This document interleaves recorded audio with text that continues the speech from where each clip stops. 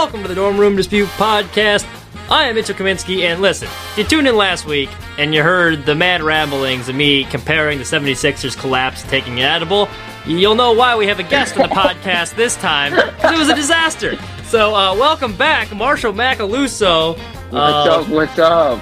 You know, we've been meaning to... We have, like, a text group chat or whatever. We've been going back and forth, and the content in there is phenomenal. It's a damn shame we can't make it really is. It really is. Someone should do a think piece on that. We've been arguing so much the past couple weeks on there that we're like, you know what? We got to get this man back on the show. He's been busy with his schoolwork. He's learning how to educate your children in the future. So he's busy. He's busy. We'll put it that way. But Marshall, how have you been?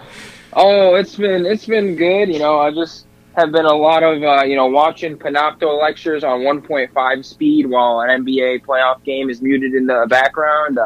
Can't really complain about that. So the playoffs have been extremely entertaining thus far. So I have very much enjoyed it. I would imagine the lectures on Eastern European history don't quite compare with like a Mike Breen call, but I'm sure the games are exciting. Yeah. Nonetheless. But all right. First thing I want to get into, and listen, for all of you that have listened the past couple weeks, you know I'm a huge Chris Paul fan, and I don't tolerate much Chris Paul slander, and now I see the Suns win a couple games without him, and Marshall here wants to disregard the MVP candidate, Chris Paul. The MVP candidate. Yeah, I think just because they won a couple games without him does not diminish what he has done. I'll let you make your point first, and I'll respond that way. The listeners here have a little bit of context, but the floor is yours. Okay, so I guess I have. Seems like a long time ago, but I think it was like midway through the season we shot a podcast and we talked about the NBA MVP candidates, we're talking about, Jokic was kind of the front runner at the time, and he ended up winning it, of course. We're like, Chris Paul, was a good, he was on that streak of, 0 turnover games, where it was, a bunch in a row. It was pretty impressive with, a bunch of assists, too. And I'm like, he could be in the conversation for the MVP, and I can't lie. The main reason why I said that is because I watched, probably around 75 minutes of Phoenix Suns basketball up to that point. And, I'm not trying to discredit Chris Paul. He's the second best player on the Suns. He obviously adds a huge element to their locker room and their culture. But I think the main issue I have with all the attention Chris Paul is getting is, their coach, Monty, is, being completely overlooked by many. And he really, I truly believe he is the main reason why they are what they're doing. I mean, I think that when you look at a lot of the guys on the roster, obviously there's talent with Devin Booker and DeAndre Ayton. We knew that. But I think Ayton was he was just a pretty good center at the time, and now he's really elevated his game. You got guys like Cameron Payne playing well. Dario Saric is making an impact. Jay Crowder, who played with LeBron and looked like one of the worst shooters of all time, he's having a good offensive and defensive impact. And I really think that this can be traced back to the bubble where they went 8-0. And I know it's whatever, it's the bubble, and it was didn't even make the playoffs. But I think Monty was the culture. He built the culture, and then on the court they added Chris Paul, which kind of just topped off their element. And that's why I do think that Chris Paul is a big reason of their playoff success. But the fact that they got the 1 seed and that they've been playing really well is, I think, is really because of the culture that was set with their coach. And I think Devin Booker and those guys have really fed into that impact that he's had. But yeah, that's just my 2 cents. I do think the national media loves Chris Paul. And it got. He is certainly a guy who likes to work the media. I mean, he was talking about after the Lakers, I believe it was, when they beat the Lakers, he was I was a guy who wasn't even supposed to be here. It's bro, you were literally the number 2 prospect coming to the NBA. You are a guy who was supposed to be here. You've been a top prospect your entire life. Yeah, I just think the media kind of eats him up and his storyline. But yeah. All right, I think there's some valid points there. And it's not to discredit what Monty Williams does. I mean, obviously, the play he drew up with that extra timeout, which was bogus, which we'll get into later. It was a phenomenal play call. He has set a culture there. Devin Booker's a walking bucket. He's going to get you like 27 a night in his sleep. But I think the fact that, number one, after both of those games, the first thing they did before they were even in the locker room was FaceTime Chris Paul. Just shows the impact he has on that team as far as setting the culture there and like all of that. So I think that's a huge deal right there because you can tell how much he means to the team. Number two, if you look at his track record, he went to the Thunder, which is a garbage team. He had Lou Dort put the Rockets team. That was a much more talented team on the ropes in the first round. The fact they even made the playoffs was a miracle. Then he comes to a Phoenix team that, yes, they played well in the bubble, but their record during the regular season really wasn't that good. And now the fact that he's elevated everyone's games by so much, just DeAndre Ayton in the pick and roll, how he's kind of unlocked his offensive ability and really maximized it. I think he helps Booker out a lot. He takes a lot of load off of his shoulders, the way he sets up everything, and his numbers are never going to jump off the page, but I think he deserves all the credit he's been getting, and that's what's elevated this team from where they were last year to this year. But you know what? He has been getting a whole lot of attention. Some of it maybe a little overblown, but I think most of it's deserved. Because for most of his career, Chris Paul was never regarded as like, you think top point guards in the NBA, most people like Chris Paul is kind of an afterthought. So it's like, oh yeah, he's pretty good there too. But you know, I mean, you'd have a trade vetoed by the league office back in the day. I understand what you're saying though. But, I think that's fair. All right. Let's get into the Pacers, or not Pacers, Jesus. Pacers? Not the Pacers. We're not going to talk about the Pacers. The 76ers. Oh, yeah. Ben Simmons kind of had a collapse there. Well, that's an understatement. He was scared to shoot in like 4 quarters of play. A lot of people are calling to trade him. My thought process is that, Liz, I think there's reason why you should trade him. I think at this point he can't shoot. He's shown he hasn't put in work in, which is concerning. He clearly has not improved his free throws, which have been a problem ever since he got in the league, and it's still kind of a problem now. But I would contend he's still 24 years old. He's been to the All-Star game twice. Yeah, you know, there's some length there and size with the fact he's able to dribble as well with his size. I think people are being a little bit too hard on him early. Like, he's getting a lot of flack here, and I don't think it's completely his fault. Doc Rivers, I think, shoulders a little bit of blame. Now, listen, Ben Simmons deserves a ton of blame, but, like, you read it, it's like Ben Simmons lost the game. It's like, well, the 76ers kind of lost the game. They blew a couple huge leads, and Embiid was quiet in that fourth quarter of the previous game, so I don't know. Do you think the Ben Simmons criticism is fair? And if you were the 76ers, are you trading him? I think the criticism is fair, but, like, it shouldn't be long-lasting criticism.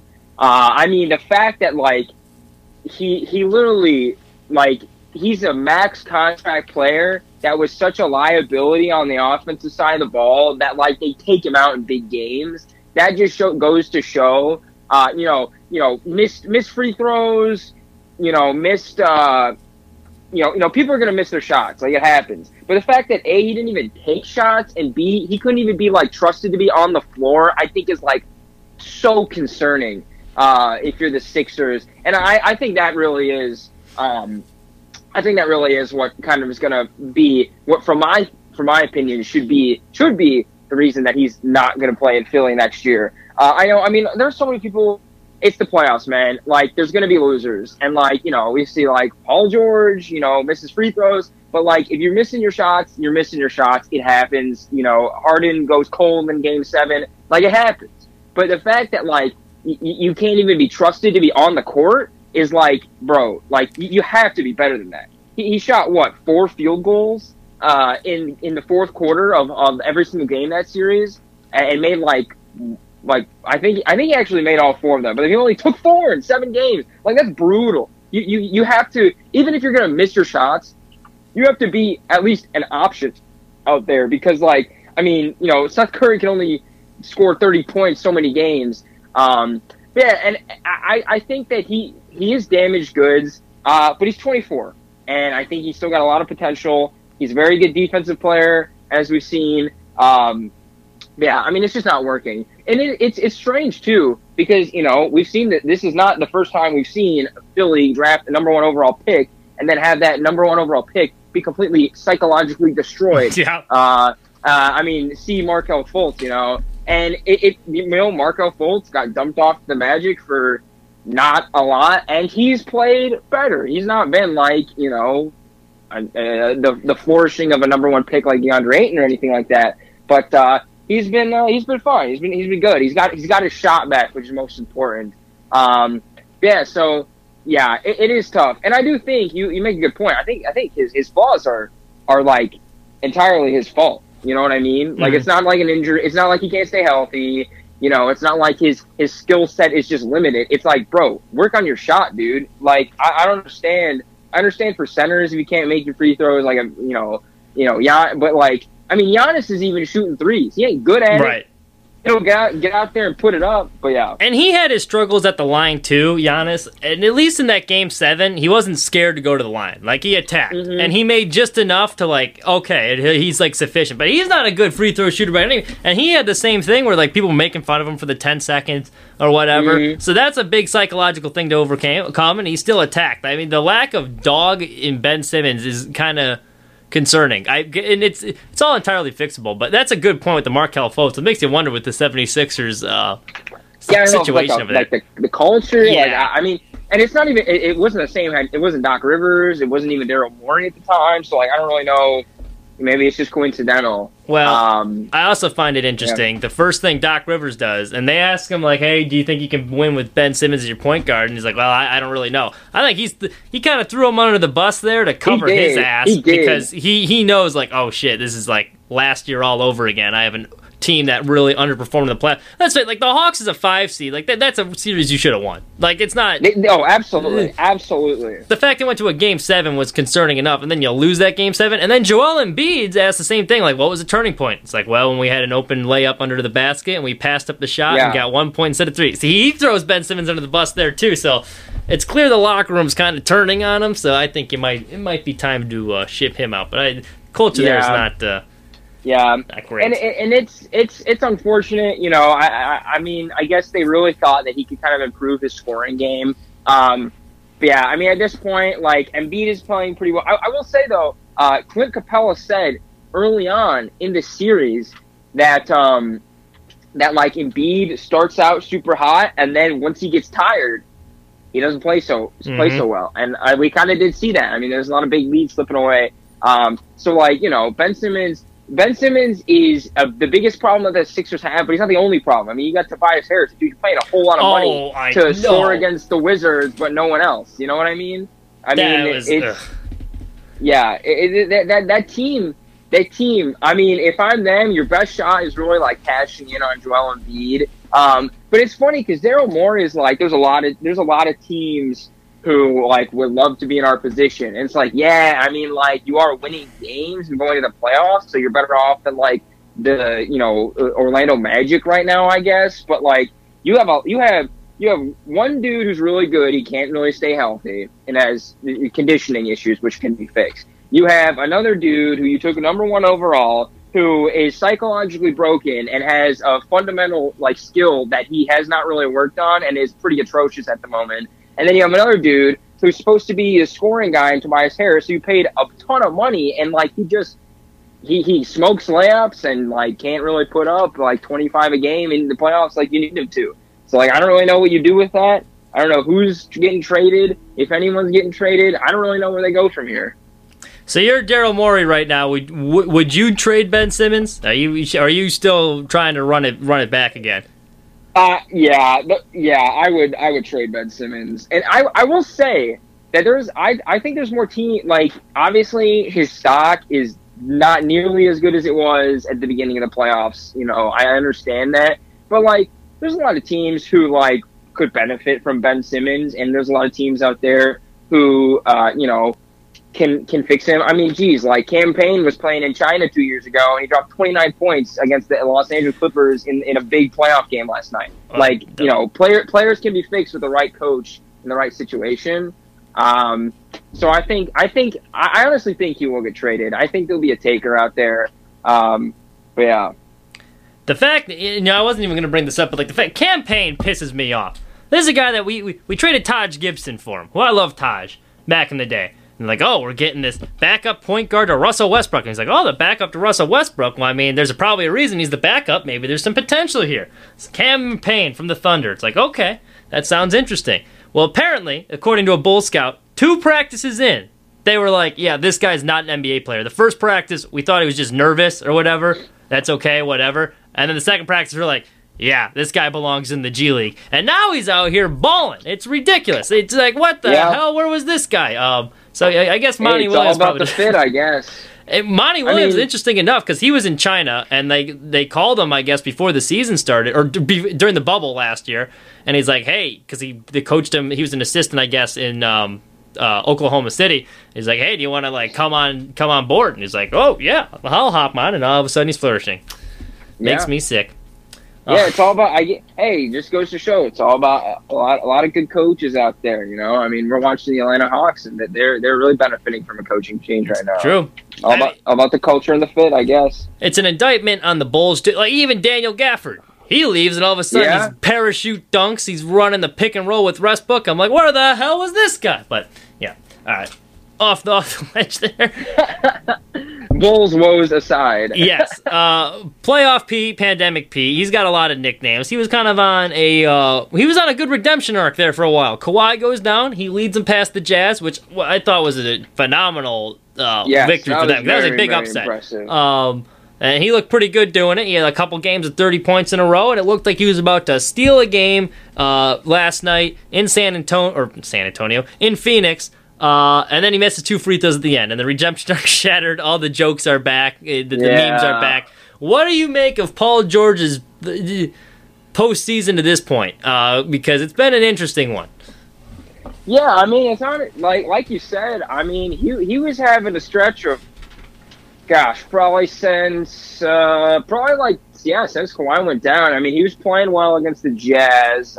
I mean, since Game 3 of the Jazz-Clippers series, when they actually started playing well and winning, and up until he missed his 2 free throws last night, he was doing really well. And, you know, Paul George, not the most likable dude in the world, but he was stringing together performances, and he was playing like they thought he was going to always play when they traded a bajillion draft picks up until I'm 65 years old to the Thunder. But yeah, I mean, I was pretty impressed. You know, there's only so many poor performances a guy can put up until he kind of starts to figure it out, or at least theoretically speaking.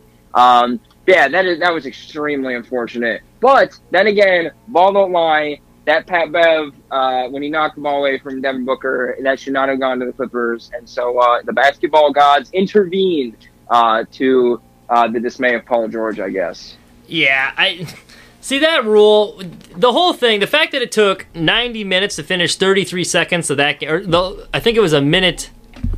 The last 90 seconds of the game took 33 minutes to finish, which, do you think this is a problem in the NBA? Because here's what the NBA is one of the few sports that when the game's going down the wire and it's a close game, the action almost gets worse at the end of the game because you're getting a bunch of uncontested shots and free throws, and then all of the stoppages and timeouts and the replay reviews that took forever. It was kind of a circus, and I think it's kind of a problem that needs to be fixed.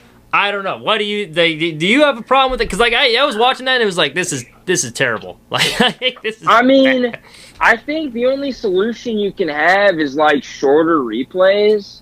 Because, like, okay, for instance, and I'm just going off the top of my head, the Pat Bev, Devin Booker thing, I mean, that, in all seriousness, that should have ended the game.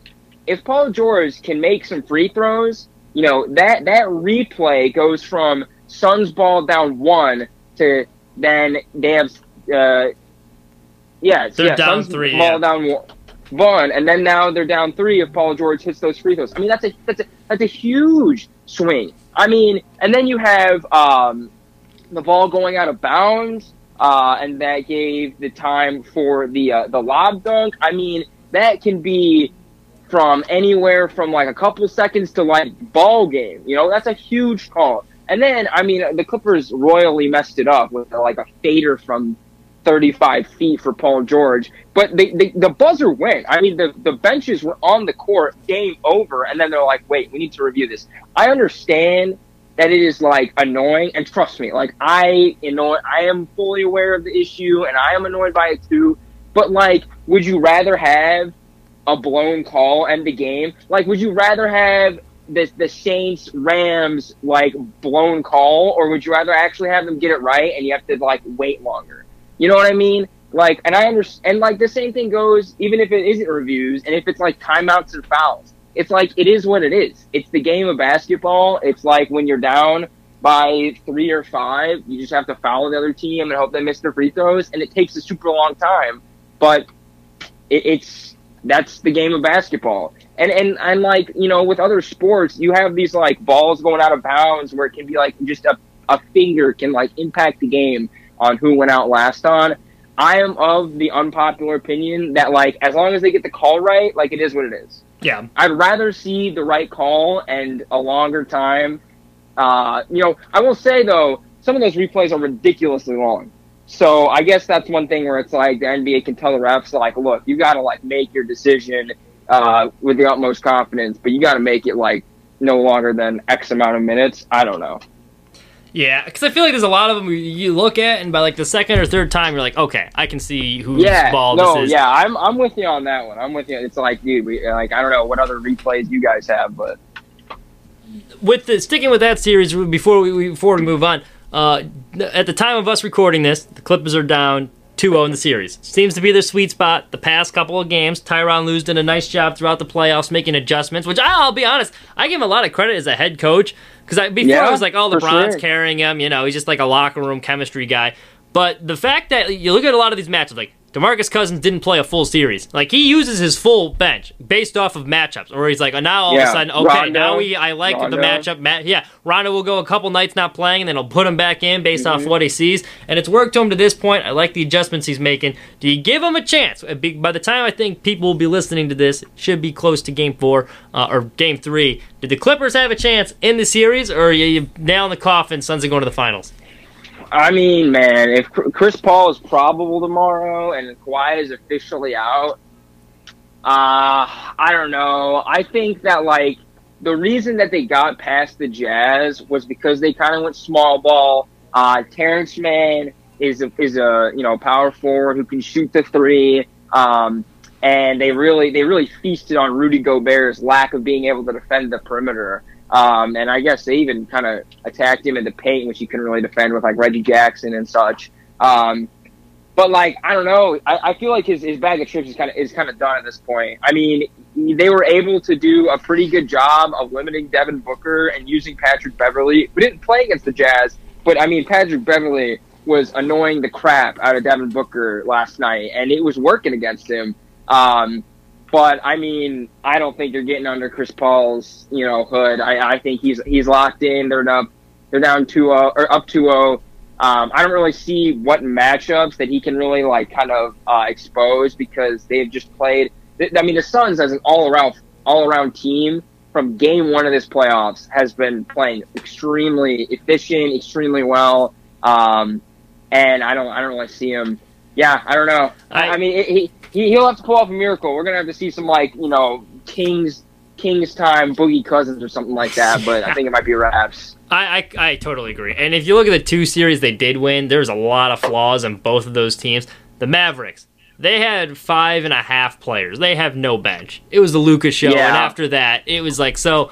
By the end of that series, you could tell they were worn down and shot. It was a great matchup for them. The Jazz, as much as I love the Jazz, very deep team. They're more like slow-footed, so the athletic wings or guards, they're not very good at defending them. Outside Donovan Mitchell, they don't have a ton of like athletes on the team. Especially with Mike Conley being hurt. So it was a horrible matchup with Paul George and Terrence Mann and Reggie Jackson. You got all these athletic guys, and Rudy Gobert's having to come out to the three-point line, so I can see that. The Suns are like deep everywhere. Like they got Cam Payne, they got guys that can shoot, and that Aiden's a problem. I don't see it happening. Other series, Milwaukee, they overcame the Nets. Now, my one thought on this series was Kevin Durant, like his performance throughout that series. Well, number one, when you have a super team, this is the thing that's overlooked, is you're paying the 3 guys, you're not going to have a bench. And all of a sudden, some guys get hurt, and it looks like he's carrying the 2018 Cavaliers out there. But this is why I'm kind of mad he joined a super team, because like we kind of missed out Kevin Durant's like main stage of like carrying like the LeBron with the Cavs, his second stint where he's like carrying teams. You can truly appreciate his greatness. Like what he did that playoff run in the games 5 and 7 there was like, wow.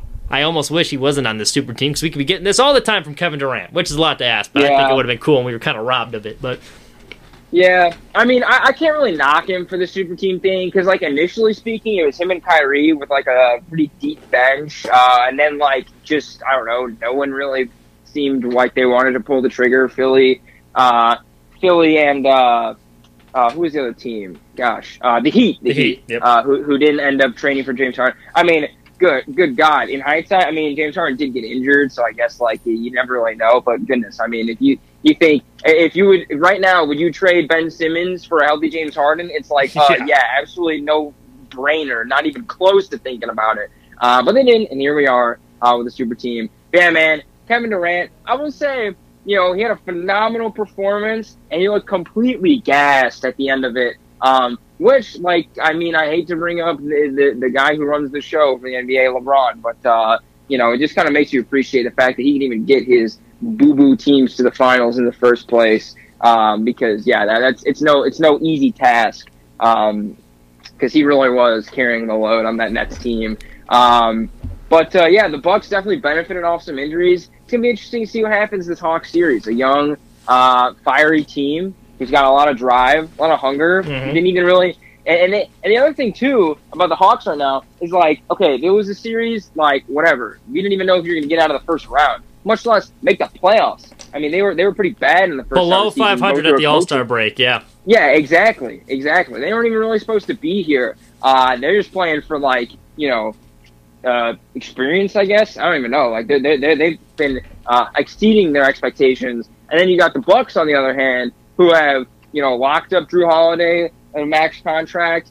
Giannis is staying there for a long time. I mean, they really want to get this one done, and I can tell that they can feel it. That this could be their year after many, many disappointments. But yeah. Yeah, that kind of felt like the de facto conference finals, which is why I think the Hawks Definitely. early could surprise them, because I think, I know my friend was in Milwaukee when it happened. He's like, dude, walking around the streets, you would think we just won the NBA title. Like, it was wild, and I think the team kind of, you look at them afterwards, like that sense of relief. Budenholzer was coaching for his job. So, like, I think that early in that series, the Hawks might surprise them, especially that game one. Maybe you see an upset or whatnot. I guess, it won't matter because game one's going on right now. So, but if you're listening to this and they upset them, just know I don't know the score, and this is what I am predicting. But if not, maybe I'll look like an... The Hawks are down by like 6 right now. Well, as I was saying, the Bucks are a much better team, and they are probably going to sweep the Hawks because they don't match up well. Now, the last thing I want to say with the Nets is, in Kevin Durant, do you almost think...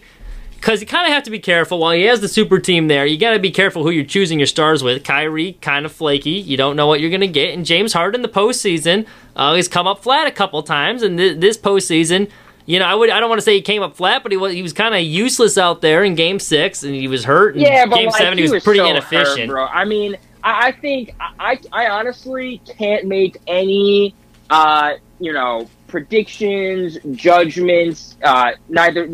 The playoffs for the Nets is neither here nor there for them because, the injuries just took out 2 of their top 3 guys who they're really going to rely on.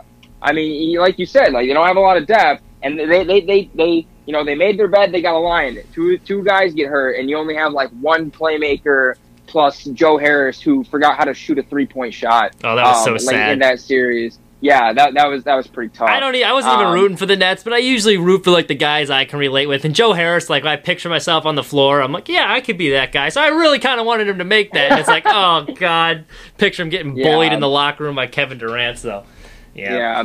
But I mean, I don't know. I think Harden's job was just pretend to make it look like you can shoot a 3, so they know they can't just double team Durant the whole time. He's pretty much just a decoy out there. Because it looked like he had a tattoo sleeve of KT tape they had on his leg. His hamstring was goodness, they smoked that thing 12 hours in the smoker. It was about to fall off the bone, you know what I mean? Yeah. I mean, I don't know. I can't really hold this playoff series against them because even with just Kyrie and Durant, it looked like they could pull away. I mean, they won those first 2 games fairly easily. Yeah. No, that's fair.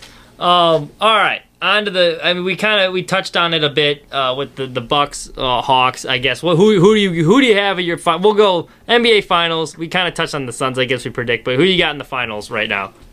Yeah, I mean, I think Suns in 5. I'll give them a gentleman's sweep. That is assuming Kawhi doesn't play at all. I think the Clippers are talented, a very deep team. And so I think they can get a game, but like, I don't know. Without Kawhi, I just don't really think they have that superstar power. Yeah, I don't know. I think unless Capella and John Collins can like really play well in the paint and they can clog it with like Gallinari, and if Bogdanovich can get right with his knees, kind of tweaked. He's kind of missing his 3-point shots lately, which he was very, very good at early on in the playoffs. I don't know. I will say the Bucks. I think they're gonna win it, and I think that's not like a hot take or anything. But if I'm them, they got to get it done quick. They cannot have another 7-game battle. Like, they got to take care of business and rest up, because I think the Suns are going to have the benefit of a lot of rest if they can finish off the Clippers pretty quickly. Yeah, and that happened with the 76ers, because the 76ers are a much more talented team, and I think, once again, the Bucks are a much more talented team, but you give the Hawks a little bit of hope and, like, hey, we can do this, and you get them motivated early and they don't put them away, then they're going to be they're going to be pesky late in the series. I think that's an excellent point there. All right, NFL world. Big news came out this week. No pun intended there. We had Carl Nassib, the Oakland Raiders. Yep. Who came out. He's first openly gay NFL player, and you know what? I think good for him. First off, it is like a really big deal because it's hard to do in the NFL, and so I know that most of the people, obviously, this broke earlier this week. A lot of it's surrounded like, like he gets the obvious media support, and most of the fans are positive, and then you have like the idiots like, oh well, I don't care who he's sleeping with as long as he can play, and it's like, well, it is a big deal for this, and this. Now, I will say, out of all the predictable support, I found it was kind of surprising, and this is why I think it was such a big deal for him, and like really it took a lot of balls, quite frankly, to do what he did in an NFL locker room, where it's like a very, it's the most masculine out of all the sports. It's like it's a man's game. Definitely.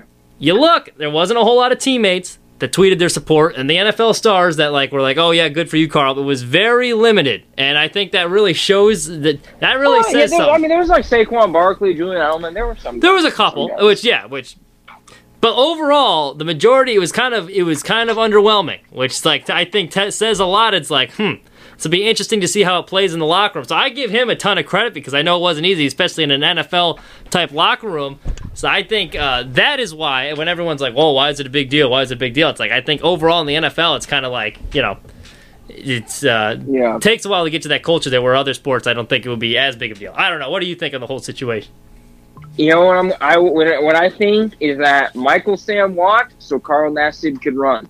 Because that dude, Michael Sam, the guy who got drafted by the Rams, I believe, 2014, 2015, good player. He was openly gay. He fell to the 7th round in the draft after being, I believe he played for Mizzou. He was like one of the defensive players of the year. Good player. Falls to 7th round. I mean, I don't even know if he made the 52-man roster.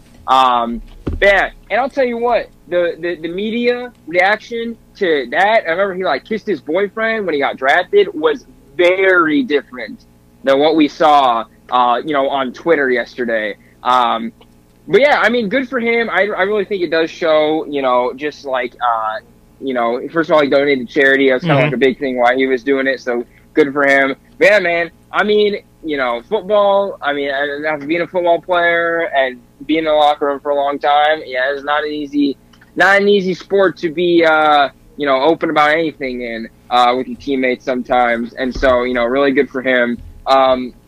Yeah, and it just goes to show how he was like, I've been wrestling with this for forever. Kind of just goes to show how good for our society, I guess, for progressing to the point where we can kind of be at this moment and people can actually, celebrate and appreciate this. Because, like I said, just not even a decade ago, the tune was very different for this kind of storyline. Yeah, no, I agree. It was frustrating, too. You look at a lot of the majority of, the negative quote comments. It's like, oh, why is this a big deal? This shouldn't be news, blah, blah, blah. It's like, well, his jersey became the #1 bestseller on NFLshop.com the next day. So it shows, people do care. It is a big deal. Good for him. Shout out the Trevor Project, which he wanted to donate to. He's pretty funny. I like Carl Nassib to begin with. Hard Knocks star. Yeah. He was explaining compound interest, and then he had one funny video. He's like talking to his teammates. He's like, if you spend 2 hours on Instagram a day, that it totals up to 2 months out of the year that you're wasting on Instagram or something like that. He's like, and then he was doing the math. He's like, that's 2 years of your life you're wasting on social media. Which is, I thought was kind of funny, his whole math. These days. Yeah. And Todd Haley was making fun of his name, and now he's out of a job. So, haha. Yeah. Yeah. What was the last? Oh, finally! Yes. The MLB implemented their sticky substance stop and frisk checks for the umpires. We talked about this a little bit last week with Tyler Glasnow's comments, but now they're kind of, it's become kind of a circus early on, and I don't know what the MLB was thinking. That is kind of an understatement, to be honest with you. You implement a rule that has not been tested in the minors, in the majors. You're just going to throw it out, and then it's mid-season, not even the beginning of the season where you can work out some kinks. Just like in the middle of the season, pitchers don't have a whole lot of time to adjust. We saw Joe Girardi almost fight the Nationals bench yesterday. Max Scherzer and Sergio Romo almost played stripper on the mound. Sergio Romo took off his pants. He did. Yeah, which is like, I don't know. What do you make of the whole thing? Honestly, I think it's funny for the content. Says I don't think it's actually terrible for baseball, but for pitchers and just from a manager standpoint, where you could have a guy that's throwing a no hitter and be like, yeah, you know what? Let's break up his rhythm. Check him for sticky stuff. It's like the 6th inning. It's like, really? So I don't know. What do you make of it? Yeah, I mean, so I'm sure you talked about it when it got announced, but I guess I'll give my 2 cents. I think the MLB and one dude who I've never been a massive fan of, but he's just a notable personality in the MLB world. So I guess he got what he wanted. Trevor Bauer, dude was absolutely right from a long time ago about this thing where he's like, okay, we have pine tar and we have sunscreen. So what if I made my own sticky substance, because those are technically illegal, but no one cares, and it's pretty obvious no one cares. He's like, what if I made my own sticky substance that's super sticky? And MLB said, yeah, we don't care. Or at least they didn't say that, but no one cared. So he's like, fine, I'll do it. And then he got really, really good, won a Cy Young. His RPM skyrockets, and everyone's like, what's going on? And then you see a lot of RPM start skyrocketing. And then they're like, oh, what is this? And it's like, dude, it's kind of obvious. You never cared. And like you said, the fact that it's in the middle of the season, I think is absurd. I think it's really dumb, to be quite honest with you. And I think it's a rule that needed to happen because it's kind of getting out of hand. But it's like, bro, you guys have not done anything about it now. But now all of a sudden, now that Pete Alonso and all these other dudes, these hitters are speaking out and saying it's unfair, then all of a sudden, hey, in 2 weeks you're gonna make this change. It's like, wait, what? And I will say, I was very concerned with the Glasnow thing because he got injured pretty quickly. Because he's like he said, he's had to choke up on his pitches and kind of grip it firmer because he can't get that grip with the sticky substances. I think that this definitely should have been a beginning of the season. Because goodness, I mean, who cares if you get lit up in spring training because you don't have the spin rate you used to? But now it's now it's almost the All-Star break and teams are trying to get in the swing of things. And you see, Max Scherzer and Garrett Cole and these type of guys whose spin rates drop dramatically. I mean, Garrett Cole had the lowest spin rate since pre-2017 with his most recent start. Yeah, it is a clown show. It just goes to show how rushed this was, to be honest with you. Yeah. And how reactionary it was. But yeah, I didn't realize when they did this. And this is my last point. I didn't realize that that the opposing manager could request a check. It's wait, what? That seems kind of silly, and it didn't take more than a couple innings for a coach to pretty much take advantage of that rule with Max Scherzer. And I didn't realize that I mean, gosh, are they hiding spider tech in their tidy whities? I didn't realize they had to check their belts or whatever. But yeah, I just think it was it did conclude it was a rush decision. They went a little too far. There are some sticky substances that should be okay, so that guys aren't getting beamed in the face with like a curveball that slips. But yeah. Yeah, and like if you want to randomly check them once, like you randomly like once or twice a game, they don't know what inning, that's fine. But like the manager thing's ridiculous because Max Scherzer had already been checked twice that game, so it was pretty clear he had nothing on him, and he was rolling. Let me get him off his rhythm. It was right after a strikeout, too. Hey, yeah, let's check him again. So I can see why Scherzer was upset. All right, before we let you go here, sticking with the baseball thing, Chicago Cubs, interesting situation right now. Everyone's like, oh, they're going to be selling at the deadline. They kind of won a lot of games. Now they're in first place, coming off an ugly series against the Marlins. You know, where are you at with the Cubs right now? Do you have any hope for the rest of the year? Are you selling? Are you buying at the deadline? What are you doing? It's too bad because I think, like, they can't really buy. You know what I mean? Yeah. Like, they should, but they can't. Like, they literally can't. And this literally, like, this goes back to the Yu Darvish trade. Like, I think that was Jed Hoyer saying, okay, we are probably going to be bad. The trend of the lack of hitting will continue. So we are going to be sellers at the deadline anyways. Let's cash in for some prospects and dump Yu Darvish's contract. Now, I understand that they did dump a huge contract, which means a lot of money's freed up, which means that we can, hopefully re-sign, Javier Baez or Anthony Rizzo or Chris Bryant or all three or two. I don't know. But yeah, like, it's really too bad because that's our biggest weakness right now is starting pitching. I mean, Zach Davies, Trevor Williams not cutting it. And I understand that we're completely ravaged with injuries right now. And, like, we got dudes who are making their first start since, 2012 for us, and then we release them then after as soon as they get shelled for 6 earned runs in 5 innings. It's such a strange situation, and I think that I really just got to give props to, like, a lot of the guys who are playing for the Cubs right now because, like, this was assumed to be, like, a lost season, and we're in first place right now. But, yeah, man, I mean, I don't know. I would like them to buy. I think it would make this season, one worthwhile. But what I think is going to happen is we're probably going to make the playoffs if this continues and we get healthy, and then we'll just lose because we don't have the starting pitching to make it to the playoffs, which is unfortunate, but it is where it is. The fact that they haven't re-signed anyone up to this point, and the fact that things haven't necessarily gotten a lot better in the starting pitching department, just kind of goes to show that it's like there's not much you can do for the Cubs. Yeah, they're in a weird situation. It's almost like baseball limbo. That, especially like Chris Bryant, he's having an MVP caliber season. So his stock is at an all-time high. But he's helping you win a lot of games, and he's probably going to be gone after this end of the year, so it's like, do we ride it out with him even though we know we're not going anywhere? Do we deal him in the middle of an MVP? That whole situation's I think it's a fascinating storyline, honestly, heading into the trade deadline.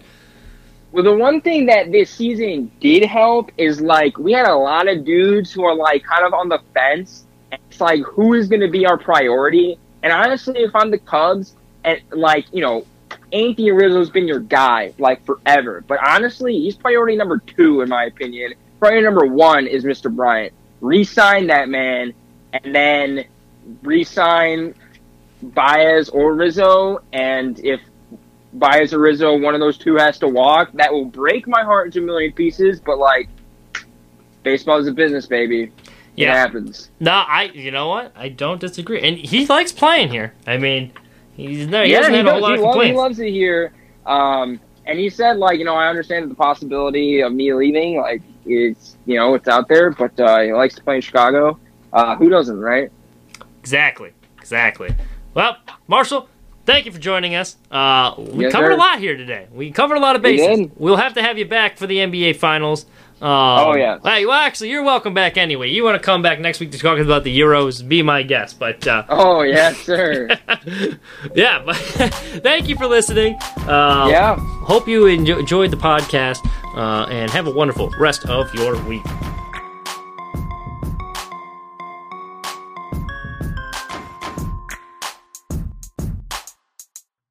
All right, joining us now once again, Patrick Cushman. Welcome back. It's been a while since we've last had you on. checking in on our White Sox. And it's kind of funny how baseball season goes.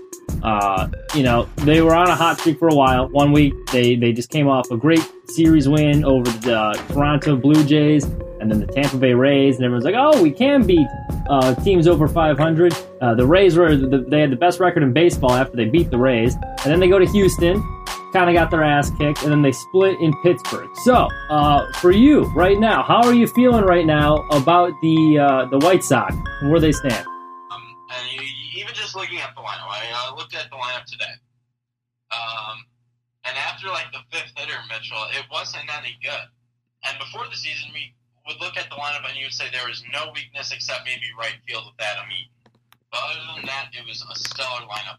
Now you look at it, and you got guys like Luis Gonzalez, Brian Goodwin, Lurie Garcia, guys who don't really build too much confidence or too much fear into opposing pitchers. So they will need to add. They need to add in the bullpen as well. Their bullpen has struggled. The only reliable arms were Crochet, and he has struggled of late, and is Liam Hendricks. They do need to add some bullpen pieces as well. And what do you give up? I mean, their minor league system isn't, great. They have some talent and a guy named Gavin Sheets, but I think that's really the only big prospect they have. Correct me if I'm wrong. Well, they just have that guy they drafted in the second round last year who is supposedly pretty good. How much quality do you get for him? I mean, you can't fix this. You can't fill three holes with, one or two big prospects. Right? Jared Kelly. Yeah, I agree. Well, Jared Kelly's an interesting one because he should have been a first round. A lot of people had him projected as a first round pick. A lot of scouts even had him graded higher than Crochet, but I think it was something with like the money it was worked, or he was getting drafted out of high school. He fell like the second round. I don't know the reason for that. But so he could be somewhat intriguing. But no, I agree. It's one of those, you do need to make a move. I don't know who they're giving up, though, because the system's not that deep. And I don't know if you want to trade a Jake Berger, who I think could potentially help this team right now as it stands. So it's definitely an interesting situation for sure. Now, out of the three, there's three different guys that they're interested in trading for right now. And the big hole is second base, obviously, with Madrigal going down out for the season. And the guys that have stepped up and filled in, like Danny Mendick, he's done an admirable job, but like he's not an everyday player, and it's kind of like it's beginning to show. So the three guys that I think are the ones on the trade list that I'm interested in, Adam Frazier's the big one. We obviously just saw him in Pittsburgh, had a great series, hits for average, a lot like Madrigal, probably going to be an all-star. So that's a one there that would be interesting. But the Yankees and Mariners, also interested in him. You're going to have some competition there. Option two, we heard this earlier in the week. Bob Nightingale reported it, and Bob Nightingale, very hit or miss there, but he seems to be in tune with the White Sox reporting. He was one of the first people to break the La Russa story. Eduardo Escobar is a name that they're talking to. He's more of a primary third baseman, but he's played enough infield where he's comfortable at second base. The average isn't really there. He's kind of just an average hitter at this point in the MLB, but he does hit for power. He's got 15 home runs. 2019, he had 35 home runs, so you're getting that from second. That'd be pretty good. And he started his career with the White Sox before being traded, so it'd be kind of a homecoming. The third name that I think would be interesting, and I saw an ESPN article saying this is who they think the Sox should trade for. It's a little bit outside the box, but you trade for Trevor Story, try to convert him for a second baseman for like 2-3 months. He wants out of Colorado. He's not going to be signing there. Colorado's clearly rebuilding, so they're going to trade. And you'd be getting another power hitter. Like that would really round up the lineup nicely, especially when Eloy returns. He could do some damage. But outside the box, shortstop, other teams probably interested in him too. Out of those three, or maybe there's another candidate like a Jonathan Scope or someone, who would you go for at the deadline? I'm going for Frazier. I think with Story, I think it's a little too far-fetched for me. Now, we did see Arenado go for very low to St. Louis. So maybe if you get a deal like that, kind of like a once-in-a-lifetime, like how the heck did they pull that off, maybe you go with that. I'm not too big on the Eduardo Escobar lead. I would not like that trade at all.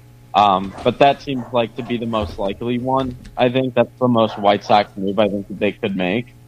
But I do like the Adam Frazier. I think Adam Frazier, he kind of replaces Madrigal as well. But with Trevor Story, too, they could have some sort of infield rotation and have him play DH, because DH is also a position of which they need help. And we were talking about this yesterday. The Yerman Mercedes, it was a great story. It was a great little, tidbit, like, oh my gosh, this guy, he's a fun guy to be around, but it's over. He's done. I mean, it's done, right? Yeah, it's not looking great. He's awful now. And so it was a great story. It was a great sentimental thing, like, oh, you can overcome. He's a fun guy, but they will need to replace him. Whether he gets sent down to the minors or DFA'd, that looks like, because I don't want to take him into the postseason with us if the Sox make it. So they will have to move him eventually as well. So maybe if you get a Trevor Story, maybe you can re-sign him. Maybe he wants to play DH. He's not a typical DH, but, with baseball ever changing, you never know. You get some versatility there. Yeah. No, I agree. I think out of the three, Story would be my favorite out of the just because of the offensive potential he provides. Now, the defense is lacking a little bit there, especially if you're moving him to second. The defense is probably going to suffer a little bit. It's a team that already makes a lot of errors. I think they lead the MLB now in errors. They made another 2 today against the Pirates in what was an ugly win. Would that concern you at all, or are you just biting the bullet saying, like, hey, we need some offense? I think you bite the bullet. I think your pitching is good enough, and offense wins games in the major leagues. It might lose you 1 or 2 games, but ultimately I think it wins you more than it loses, because right now their offense is struggling, and it will continue to struggle if they continue with this kind of lineup. And so I think they really do need to prioritize offense. I know defense is important. I'm not trying to dismiss that. But you got to score runs to win ball games. And Trevor Story brings that, and he brings kind of another middle of the order hitter to it. Now, will they be able to have the deal in place? We don't know. I personally don't think that with so many suitors, I think Colorado is going to be able to get a better deal than they did with Arenado. So I think it's out of the Sox reach. But you definitely have to prioritize offense, especially when this is such a short-term looking deal. If they are concerned about his defense and they say, oh, well, we're going to be keeping him for a while, play him at DH. Problem solved. Yeah. So I think you go with your offense right here. Yeah, it's funny, too, with Yerman Mercedes, who you brought up earlier, how earlier in the year we were talking about, like, oh, this guy is going to be an all-star, he could be an all-star. Now we're wondering if he's even going to be on the roster come all-star game time. So that's kind of run its course. Now, are we at all concerned, the road trip, are you selling any of your Sox stock, or is it like, hey, ebbs and flows in the season, do you think this team can still, do you still think this team's capable of winning it all? No, I don't think so. And I had never had them World Series contenders this year. I think I had them as ALCS at their top. Maybe a little bit I had hoped for it.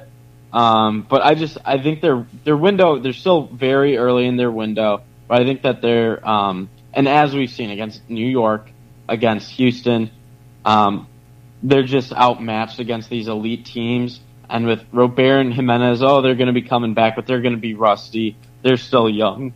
I think they're just, too young to come back from those kinds of injuries. I still think they're going to win their division. Yeah. I still think that they're going to make a run at it, but I don't see them as one of the MLB elites, like against Houston. I mean, they were embarrassed against Houston, let's be honest. Yeah. And so they're eventually going to have to face a team of that quality, and they're not going to be able to get by them. Well, I think a lot of it is, too, it's not who you play, it's when you play them. And Houston was a buzzsaw at that point. They were playing some of the best baseball they've played all season, which didn't help.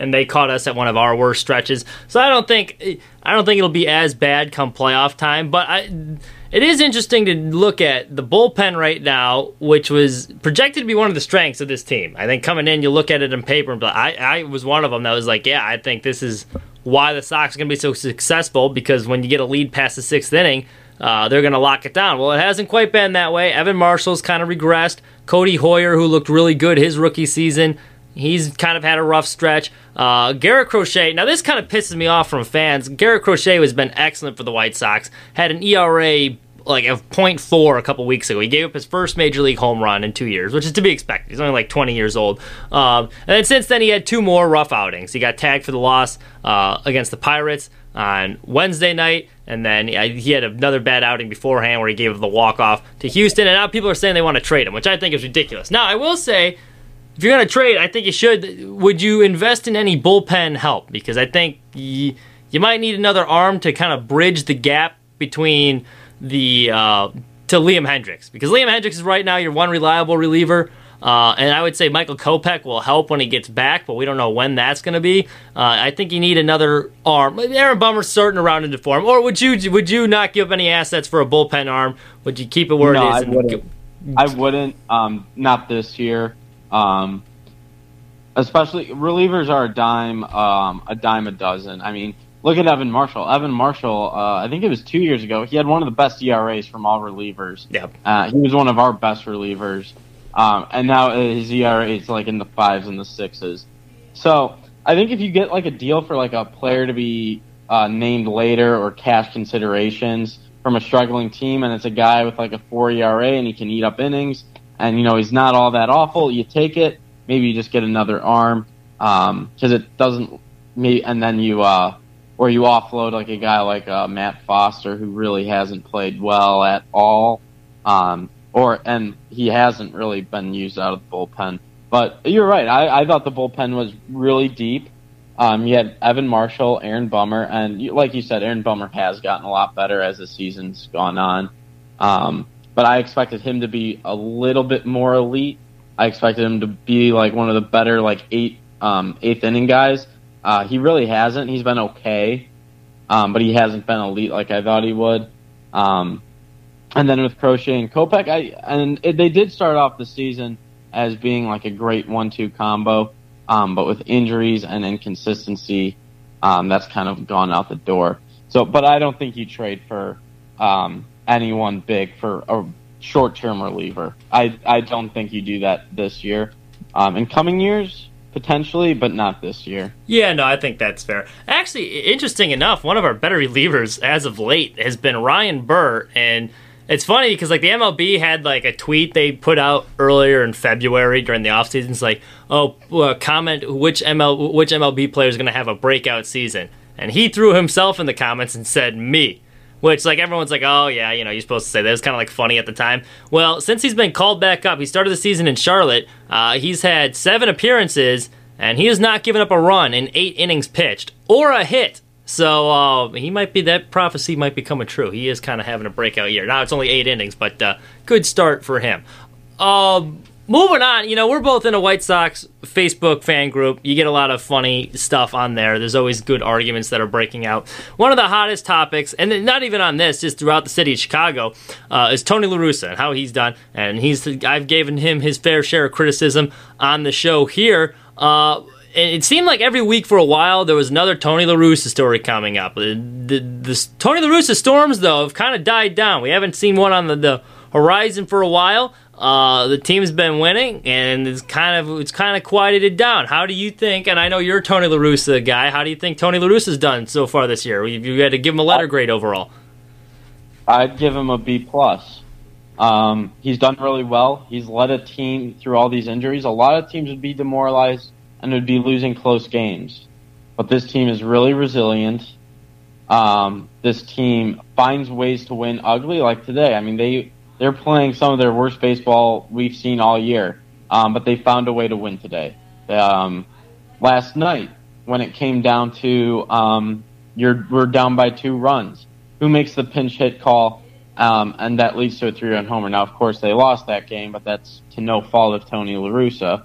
He made all the right moves to try to get them to win that game. And he has won them some games. Now, it's not an A because of the mistakes. But the mistakes have declined. The mistakes aren't, and they're overblown. They're really overblown, and they always will be because it's Tony La Russa, and he was so controversial when they hired him. If it was any other manager, it would have been like, oh, yeah, he might have been able to do that different. But, it's a big deal when he does it. I think he's one of the better managers. He's winning games with half of his team. Half of his starting lineup is gone and injured, and he is still leading this team ahead of its division. So you can't blame him. You can't say a manager's bad when he's winning games. So I give him a B+. I think that's a very fair grade. I do not. I'll be honest. It's straightforward. I do not like Tony La Russa. I thought it was a bad hire. I didn't think he'd fit. But where I will give him credit is that, especially with all these injuries here, even early in the year, people would be complaining, why is Jake Lamb in the lineup? Why are they using Billy Hamilton so much? He gave a lot of guys playing time and at-bats so they weren't sitting on the bench and rusty early. And it's paid dividends, especially down the stretch where you have an injury and all of a sudden you need to call upon Jake Lamb or Danny Mendick more. Well, they already had some time in the rotation through earlier in the year, so they're not completely rusty. He keeps everyone fresh and involved, which I think has helped. And the fact they've been able to navigate through all these injuries, I think he's done a nice job. And even some of the games they've lost recently, I think it was no fault of his own. I think he set up the bullpen well on the Wednesday night game that they lost. Just the guys didn't get their job done. So I will agree with you. I think he's done that very well. I think from what I've heard, he delegates a lot of tasks to the assistant coaches who relate to the players better. So he kind of has a football head football coach type approach, I guess, if that makes sense, which I think is smart. And you're right, they're winning games, so you can't complain with how they've done. I will give him props for that. And a lot of guys wouldn't have played a Billy Hamilton. I think he's gotten the most out of him. He's getting a lot out of Jake Lamb. The guys are producing they wouldn't usually produce, and I think it's because he gives them playing time and gives them a chance to show what they can do. What do you think it is about Tony La Russa overall that fans overall just can't, even with them winning now? It seems like fans just can't seem to embrace. I've come to accept it, but there's been a majority of the fan base that's just no. We saw a post yesterday. It's we need to fire Tony La Russa after today's loss to Pittsburgh. That was embarrassing. It's what are you gonna do? I don't know. What do you think?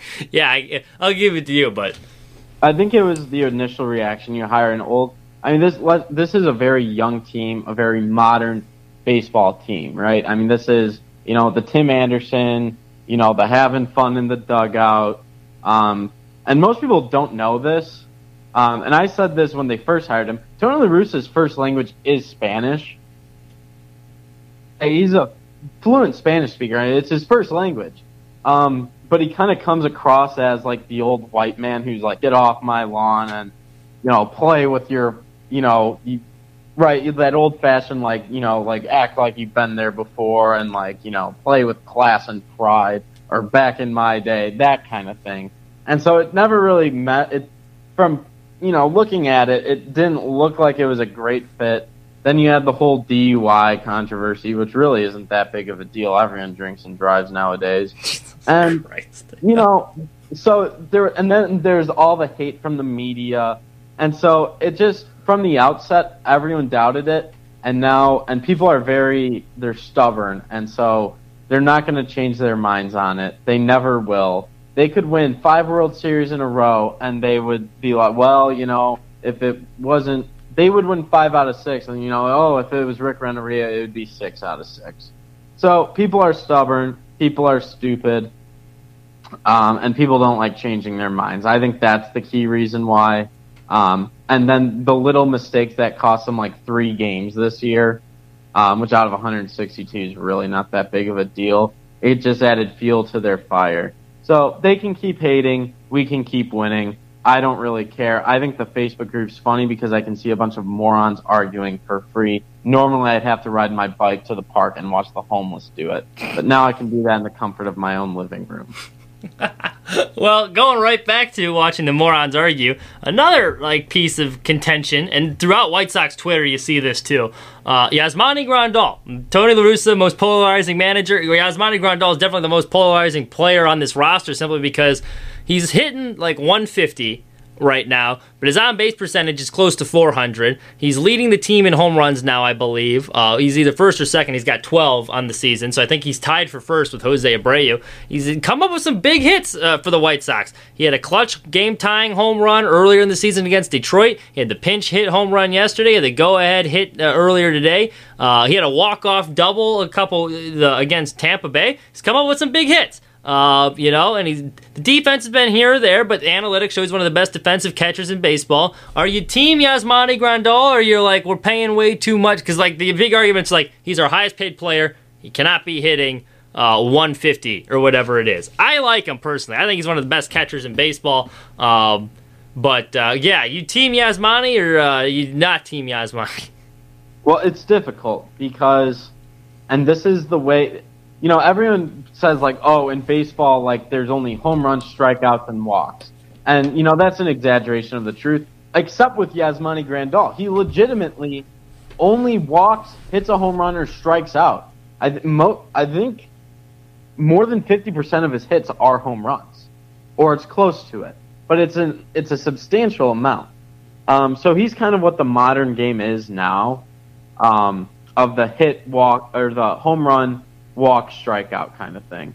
I was frustrated with him early because if he just was striking out a lot, and with a low average, that looks really bad. And then he had so many catchers, and he had like 4 catchers interferences in the first like 20 games. But if you look at it deeper, and you look at kind of what he's been able to do, he's been really good. Now sometimes it is frustrating when he goes on and there's like 2 outs and a runner on second, and you're just like, come on, you just need a single, and and Great, so that's kind of a walk, yeah, right. And sometimes you just need like a base hit, and so that can be a little frustrating. But overall, he's done his duty, and he's played well. So I'm team Yasmani. I think he's performing really well, and Sabermetrics agrees with me, and that's the baseline of how we judge baseball nowadays. I'm team Yaz. And for a pitching staff that's one of the best starting pitching rotations in baseball, he's doing the majority of the catching. Interesting stat here: top catchers in the MLB by WAR since May 1st. Will Smith's number 1, Yasmani Grandal is number 2, and the top catchers in OPS since May 1st. Gary Sanchez, surprisingly, number 1. He gets a lot of hate in New York, too. Yasmani Grandal, number 2. So, there's 2 big stats right there. And since May, he is heating up. Like, you can see he's kind of got his legs underneath him now. He's gotten a lot better behind the plate, and even in the box as well. He looks a lot more comfortable in there, and the power is kind of returned. Final White Sox thing before we move on here. What are your expectations? You said earlier that you have them kind of flaming out in the ALCS. Is that kind of, if say the Sox make a move, what are your expectations for them for the rest of the year? Do you even think they will make a move? Because with Jerry Reinsdorf, it's always unpredictable what they're going to let the team do in this window. Do you think they make a move, and what are your expectations for them for the rest of the season? I think they make a move for Eduardo Escobar, and he hits 240, and they stay pretty much the same, except they lost prospect. But I don't think they're going to have to give up a lot for Escobar. I think it's going to be like a player to be named later, or like their 10th best prospect or something small like that. Honestly, I don't think they're going to make any monumental moves. I think they just add maybe numbers to it, but nothing really else. So, honestly, I think they kind of stay put, but they give the illusion that they did something by adding Escobar. But my expectation stays the same. They're going to get as far as their bullpen takes them, and as far as their lineup takes them, and with not a very deep lineup and a not very good bullpen, they're going to lose a lot of close games. And when you play a team like Houston and they get the run, they get the 8th inning run, they get the key hit, the White Sox are going to fall short in that. And I don't think they're going to make a move that does that. Now, if they get a Trevor Story, this sounds redundant, but it's a different story. But we'll see. I still think it's ALCS. I don't think they make a big move.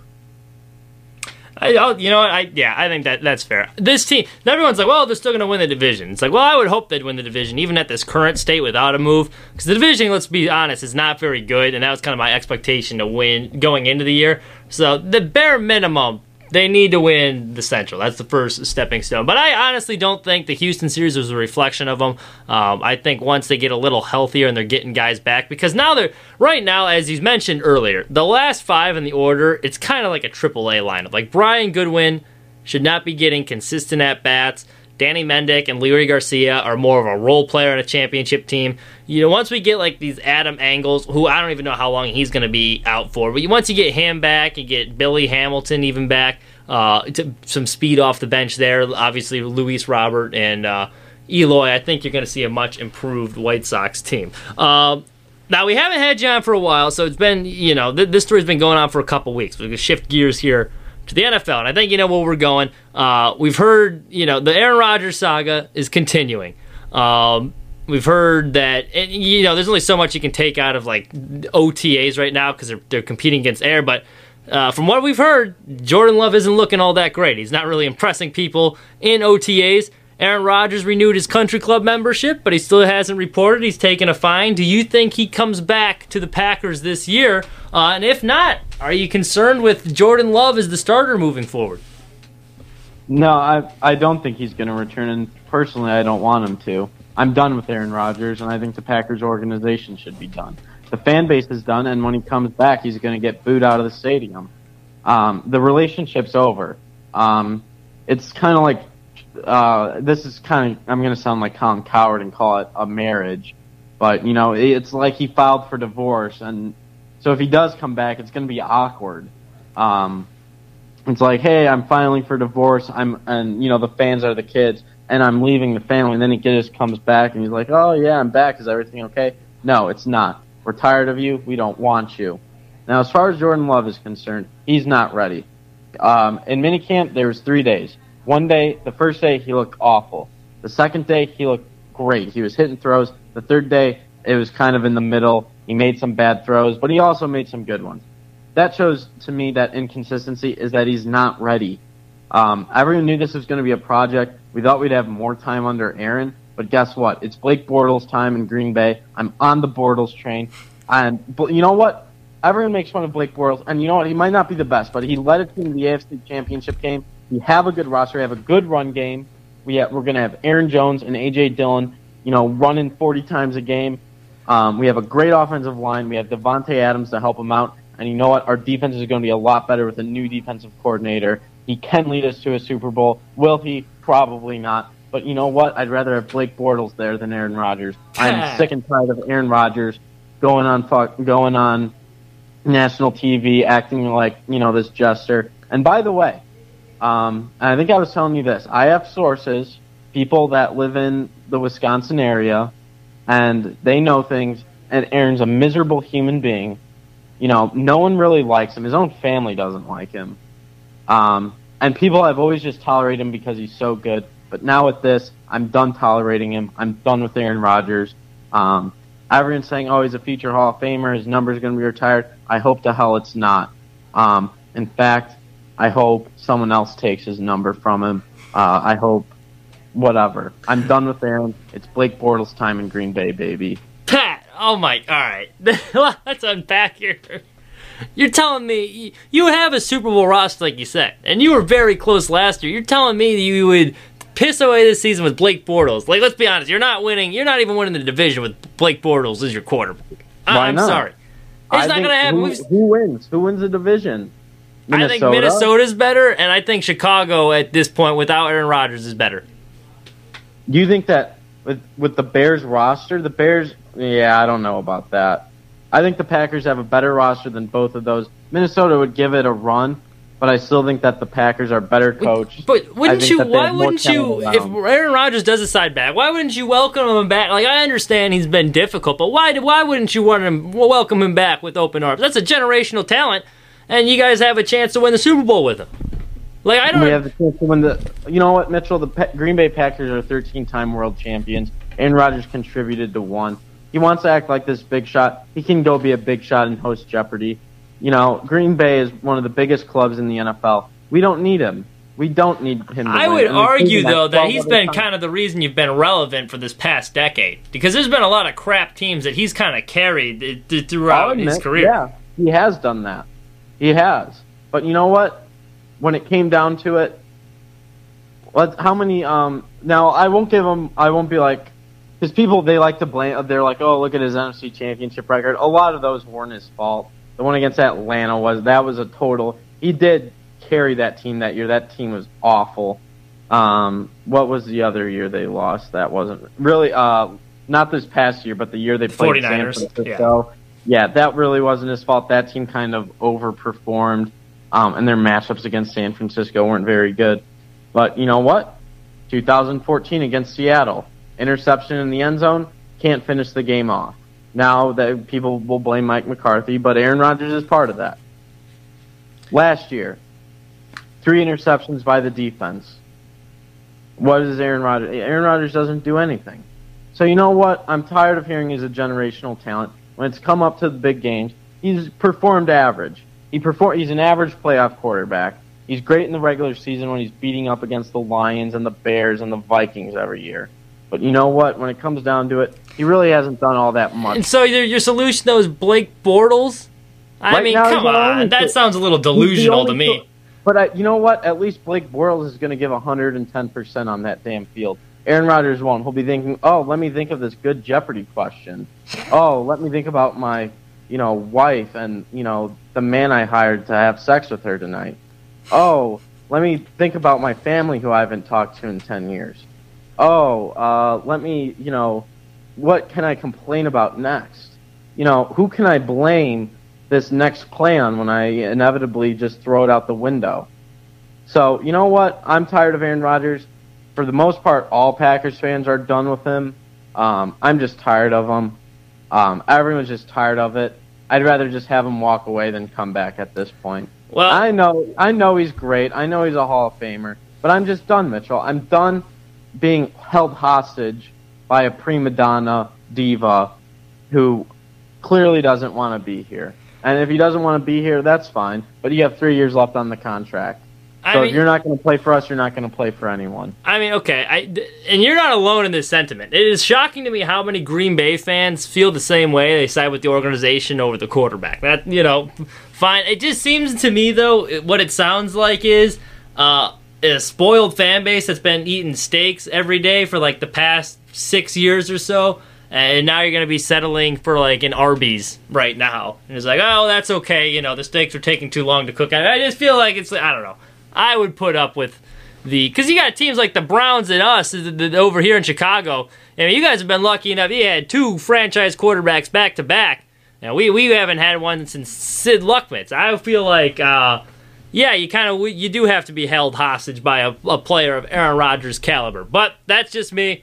Best of luck to you this upcoming season, I guess.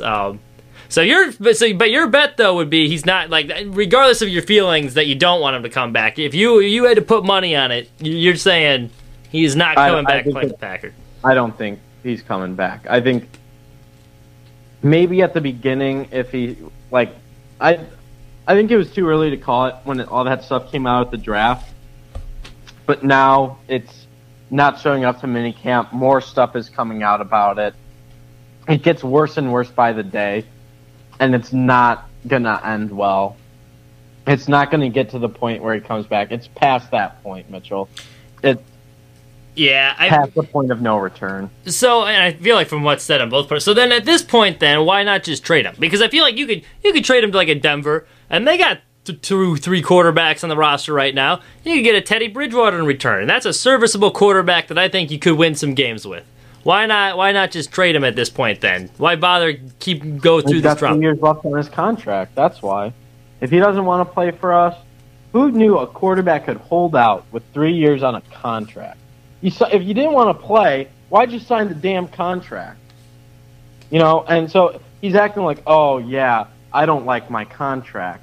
Well, you just signed it 2 years ago, and you knew what the hell you were signing. Well, I don't think he knew they were going to draft a quarterback. I think that's what he's more upset about. They drafted a quarterback. Oh, he's such a crybaby. He is just such He is such a prima donna. He's such a drama queen.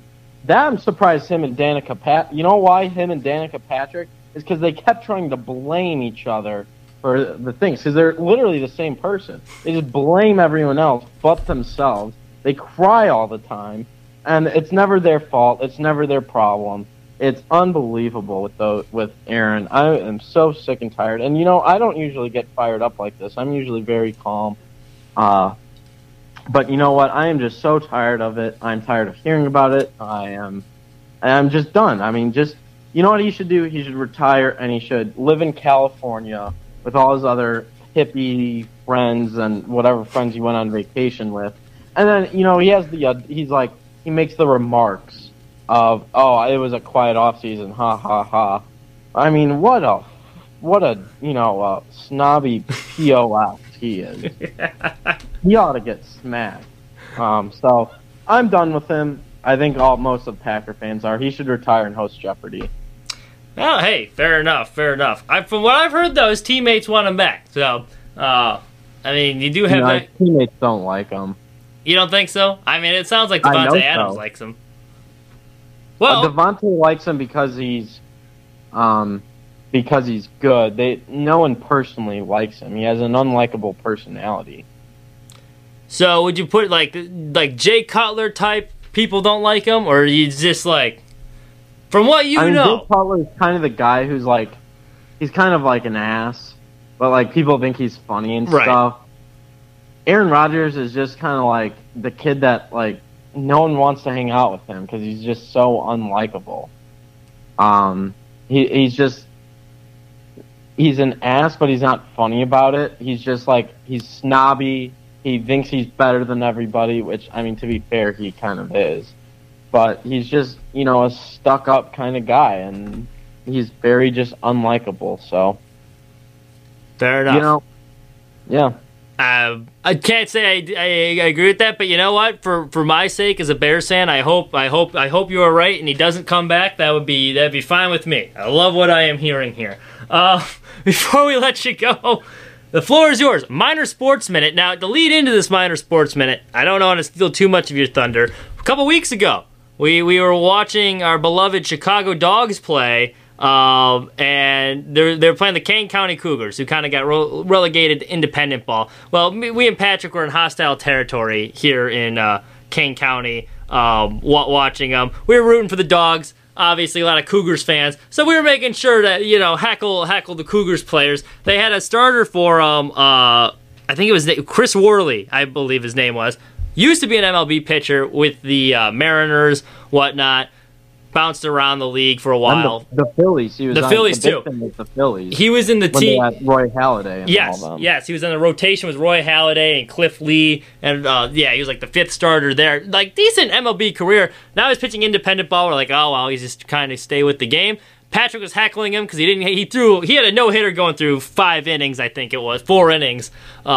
Whatnot, and they pulled them after 5 1/3. And Patrick was heckling him after 5 1/3 shutout innings, he didn't get a quality start. Well, what do you know? He just got signed by the New York Mets, so he is back in the show, or at least in the. Well, he got signed by the Mets, and he's going to report to AAA. So there you go. He's got a chance. Yeah, I think. Yeah. So to lead into that, in the American Association, number 1, first place, Chicago Dogs. And now I will say this, Mitchell, and I got to go quick because I only have a minute. You're seeing a lot of guys from this American Association getting called into the MLB. Maybe it was kind of a good idea to deplete the minor league system a bit for MLB and let the independent show take them on, because you're seeing a lot of guys come from that. So that's very interesting. Now, in the world of golf, we're seeing a lot of drama between Bryson DeChambeau and Brooks Koepka. I know you're a big golf guy. I've been following it a little bit. But that seems to be interesting. Kind of bring the sport into a modern look. PGA definitely loves it. It brings in a younger viewership, and a viewership that stays awake during Sunday afternoon when they're actually golfing. In the world of motorsports, IndyCar, Helio Castroneves, who doesn't race full-time anymore, had a one race contract with a very small team. He ends up winning the Indianapolis 500. his 4th Indianapolis 500, which ties him for the record. He won in 2001, 2003, 2009, and now 2021. So, holy Helio, it happened. And now that standings is very close between Pato O'Ward and Alex Palou. It's a very interesting series. I was there last Sunday at Road America. It's such an interesting series. If you're a motorsports fan, an F1 fan especially, it's some of the best racing you'll watch.